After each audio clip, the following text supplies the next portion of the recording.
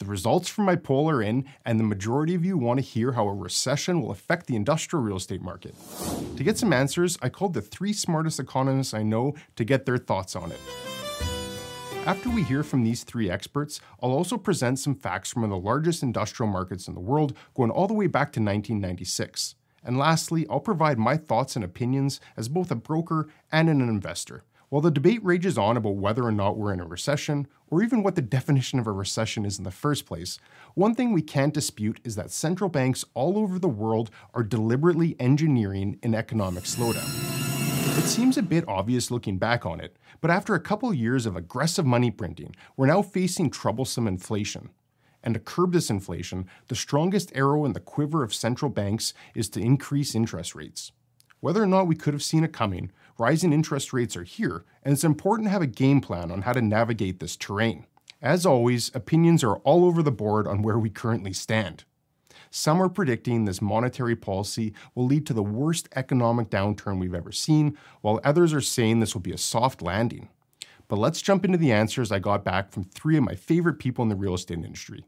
I asked Peter, Casey, and Todd all the same question. How will a recession affect the industrial real estate market? And here's what they had to say. Well, obviously, if you had a recession, there are going to be fewer boxes, right? Whether they're televisions, whether they're shirts, whether they're shoes, there'll be fewer boxes temporarily people will be purchasing. That pretty much happens every recession. Remember, the 2020 was, in a data sense, a recession, but it wasn't an economic recession. It was a socially imposed recession. So it became very odd. But if you think about normal, if there is such a thing, normal recessions, people get nervous. Some people truly lose purchasing power, right? Some people lose jobs. But even those who don't lose jobs get nervous. You know, if I start hearing that they're laying off, maybe they're going to lay people off or whatever. A couple of companies will go out of business. I'll come back to that. And so people just forestall buying stuff. They don't forestall buying Cheerios. They might buy the house brand of Cheerios, but they're not going to. So those kind of boxes still get stored. It's the durable boxes, right? The durable goods boxes, the PlayStations, the televisions, the refrigerators, the kitchen appliances, those kind of boxes, the home improvement boxes full of sinks and bathroom fixtures, that kind of stuff. Those are fewer boxes. And I know not everything in a warehouse, in industrial space is a box, but disproportionately they're boxes, way disproportionately. So, yeah, it would slow demand. If it's not a deep recession, what it would do is companies that were expanding would pause, right? I think about it. I've got my warehouse, my leased warehouse space, I'm 90% full. But I think in the next couple of years, while my lease still has 3 more years to run, I'm planning on filling out that space, right, as I grow into it. And so I'm starting to think maybe I need a bit more space as my lease comes due. And when a downturn comes, you basically say, I went from being 90% use of my space to 86% or 82%. And you say, well, there's no rush. There's just no rush to figure out. Remember also that what happens in a downturn is you walk backwards. The way I think about it is you're walking forward, let's say 2 steps a year with demand growth. And now a recession not only stops that 2 steps a year growth, you walk backwards for 2 steps. What's your personal prediction on what the next 6 to 18 months look like then? I still think that we grow. There's no doubt that things have slowed. I think we're in but they're still growing. I mean, we're still adding jobs. We're still adding lots of jobs. We still have high retail sales. We still have high industrial output growth. Yes, GDP has shrunk in real terms for the first half of the year. It shrunk in the first half of the year as we added 2.4 million jobs. I mean, as industrial output rose 4%, as retail sales were at all-time highs, even adjusting for inflation, as profits were at basically all-time highs, adjusting for inflation. And so I just don't see, the economy is still below where it would have been if the pandemic hadn't happened. Probably 2 to 3% of GDP, probably 2.5 million jobs. Short of that, industrial output is still probably 2% short of where it would have been had it not been for the pandemic. Yes, there's inflation, but what people tend to forget is for everybody paying for higher inflation, somebody's receiving that money. It doesn't disappear. If you listen to the kind of discussions, it's almost like, well, it disappears. I pay it and it's gone. Well, it's gone to me, but it's not gone to the system, right? Somebody else gets it and it moves forward. Well, the good news is it won't be as bad as office or retail. It's really kind of one of those, it depends. It depends on the geography and it depends on the asset type. So as you know, I'm in this camp that we're remaking our supply chain from one that's West Coast concentric, moving to the East Coast, to one that's more north-south. So if you're more in the north-south geography, connecting from Canada down to Mexico with the 5 of the 6 Class 1 railroads, that's where the logistics infrastructure is. Our ports in the Gulf, our ports in the Southeast. Workforce and site selection is following like mad. That workforce migration and site selection. You look at the announcements by, Toyota in Raleigh-Durham. You look at VinFast. You look at Toyota, Mazda, Mercedes, Hyundai, SK Batteries. Remington Firearms. They're all just a big funnel. They're coming right down, from the Great Lakes region down into the Gulf and the South Atlantic. And so if you're in those regions, I don't see any slowing. We're in touch with a lot of the merchant developers and the tenants, and FedEx is moving like mad on new ground operations. Amazon, even though they overbuilt, they're still keeping on to their hugging their really good sites and actually, doubling down to keep people from getting their good sites. Home Depot, Lowe's, the big box retailers that are making it, they're building more e-commerce facilities. You can look at Tractor Supply in places like Little Rock, Arkansas. You can look at Nucor. You can look at the Inland Empire of Florida, which is that, Central Florida, a corridor between Tampa and Orlando. Those are doing very well, and I think will continue. But I think it's going to be a bifurcated situation when you look at West Coast, Northeast, where it's more expensive. The taxes are high. You can't get diesel. The workforce is leaving for affordability. So it has to grow strong overall, because what we're doing is this is a watershed event where we're moving from, physical, buy and take home to everything e-commerce and online. And so, give you an example. I won't give the specific names, but at least 3 major retailers have shared with me for every new e-commerce facility that they can open, they can close about 100 retail stores. And so that model is very, very compelling as to why they're going to grow e-commerce and, why they want to wean us off. It's just like parking garages. When's the last time you saw a parking lot attendant? When's the last time you're going to see a real person checking you out at the grocery or other store? So I think, long range, we're going to continue with the costs and other issues. The structure continue to go. The capital wants to be an industrial multifamily. So you got capital flowing into it as a favorite property type. You've got it causing efficiencies or allowing efficiencies to develop, in retail and e-commerce and everything else that has to happen. So that box does more, has more, will do more. It'll become maybe more valuable. Well, I guess, the first thing we have to remember is when we hear that word recession, people tend to go straight to, Mach 4 and think, oh no, the world is collapsing. I actually don't think an imminent recession in 2023 is going to be that severe.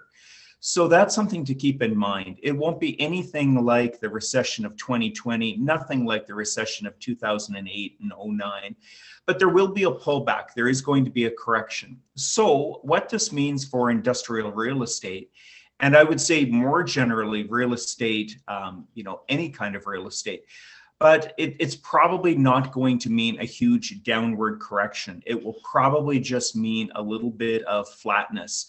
Now, the only caveat I would give to that is if in the months and years, sort of in 2021 and 2022, as the pandemic restrictions have lifted, if the real estate price had gone way up, you're going to see a sharper correction downward.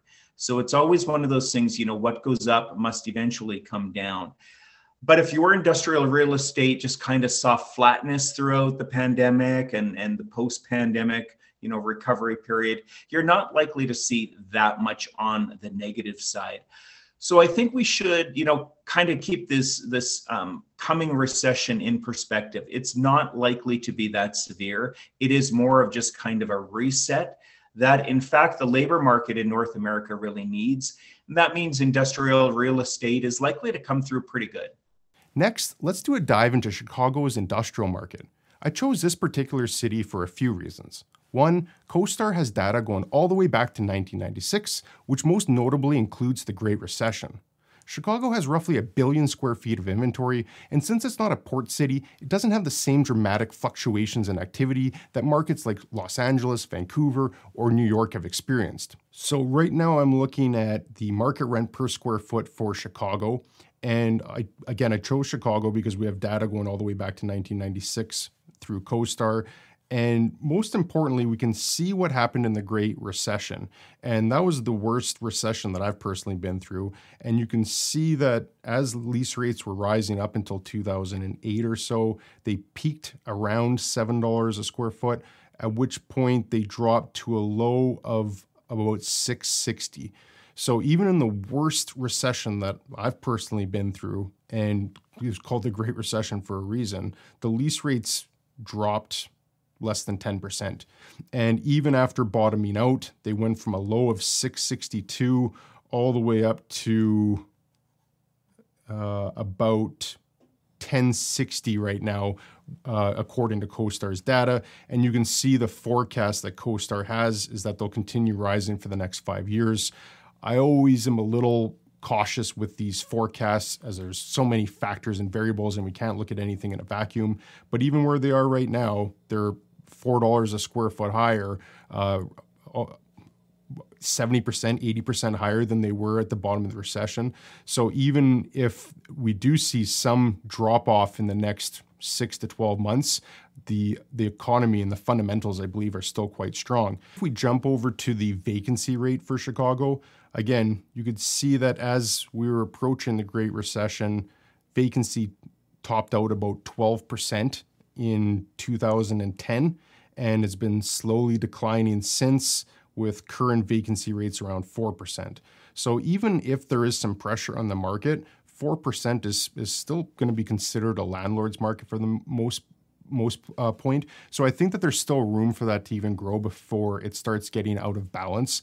I see Chicago, just using one example, that's a large market, still being a very strong market. And again, I see this being indicative of the larger market as a whole. But again, every market's going to be a little bit different. So let me know what you're seeing in your market, if it's following similar trends to Chicago or if it's different altogether. I'd love to hear what you're seeing in your market on this as well. Having worked in the industrial real estate industry for the past 18 years, I can share with you a few key observations I've had. First, recessions affect investors and businesses in dramatically different ways. Take a property owner who has had a long-term tenant and fixed interest rates. I have a property in my own portfolio that's exactly like this. It's a single tenant building and it's a very strong company leasing it. We also have a fixed mortgage that doesn't come up for renewal for a few years. So in theory at least, a recession that lasts a year or so shouldn't have any impact on this particular investment. And since there's a considerable amount of industrial properties owned by well-funded investors, the situation would have to become very dire before a large percentage of the market starts panicking. There will, however, be opportunities in respect to investors or businesses who are overextended or generally unable to weather the storm. But personally, I don't see this being nearly as bad as some doomsayers out there. Those who are thinking that things can't get any worse are about to get bitterly surprised by the economic downturn that has just started. And that leads to the next thing I've observed. Economic downturns are part of the business cycle, and as such, it means they're both inevitable and temporary. I say temporary because that's what I've experienced, and there's data to support this as well. With the average recession, going all the way back to 1945, this lasted 10 months on average. Now again, don't take financial advice from a guy sitting in front of his bookshelf, but personally, I feel we're going to experience downward pressure on the economy for the next 6 to 12 months. While others may point to factors that could make this much worse, personally, I think interest rates will keep rising until inflation is under control, and at some point, interest rates will actually start coming down again. Those who don't have holding power might be in for a tough ride as we traverse this rising interest rate environment, and of course, there's always the risk that the economy deteriorates and this turns into something more severe. But I have a long-term outlook myself, and I'm comfortable accepting the risk that comes with investing in a dynamic and complex economic landscape. I also feel the risk of doing nothing and hoping to time the bottom of a market is also unproductive. Back to my earlier point, economic downturns affect investors and businesses in different ways. Those who feel the economy is crumbling will look to sell, and there'll undoubtedly be scenarios where property owners are unable to sustain their debt if they struggle attracting tenants. On the opposite side are investors who embrace this quote from Stanford economist Paul Romer, I don't even know how you say his last name. But he said, "A crisis is a terrible thing to waste." I'll end with a thought I had while planning this video. I don't know a single successful person who constantly thinks the sky is falling. It takes far too much energy to be consumed by this negativity, and a person's focus, which could be much better productively spent in other areas, is misdirected into this vortex of pessimism. That's not to say we should have our heads in the clouds and naively believe there aren't any economic pressures out there. It's just that we have little to no control over these scenarios. And instead of being a passenger on the plane, complaining about the turbulence, let's be the pilots and do our absolute best to get to the destination. I didn't really think that would turn into a motivational message, but watch out, Tony Robbins. Having said all of this, I'm constantly searching for contrarian opinions to my own, so if you feel otherwise on anything I've said or disagree with me, please let me know in the comments. Maybe we could have a dialogue on it. And thanks for watching. Catch you in the next video. That's why I say, don't get scared, get prepared. I mean, maybe you should get scared, but still get prepared. I've been trying to tell people, look, you still got time to prepare. Don't sit around and wring your hands and try to figure out what should I shorten and go long on in the stock market. You know, there's one asset class that does well in really bad inflation. That's real estate. That's residential, commercial. And look at the 70s. If you entered the 70s owning a house and you made it to the 80s, you were wealthy. And same with the commercial real estate. And I think the same thing will happen here again, because with that kind of inflation, the next, whatever you build, next warehouse, apartment house, it's going to cost 30, 40, 50% more than the one that you did 5 years ago. So go long in real estate and you can still touch it and hug it, and you won't get a bad statement in the mailbox saying that it's worthless. Love it. Okay, I'm going to diarize to touch base with you early November to set something up for mid-November. But I feel like I could chat with you all night, but I don't want to keep you any longer because I know it's Friday night for you. That was awesome. Thanks, Casey. I really do appreciate you making the time for me. Anything for you. We're there to help you and support you any way we can. So bug away anytime. Very much appreciated. There's not many people I'll get on Friday night for after this week. So that tells you how good and how special you are. So it means a lot to me, Casey. It means a lot. All right. Take care. Hope your weekend's okay. You as well. Thanks, Casey. Have a good weekend. Take care. Bye-bye.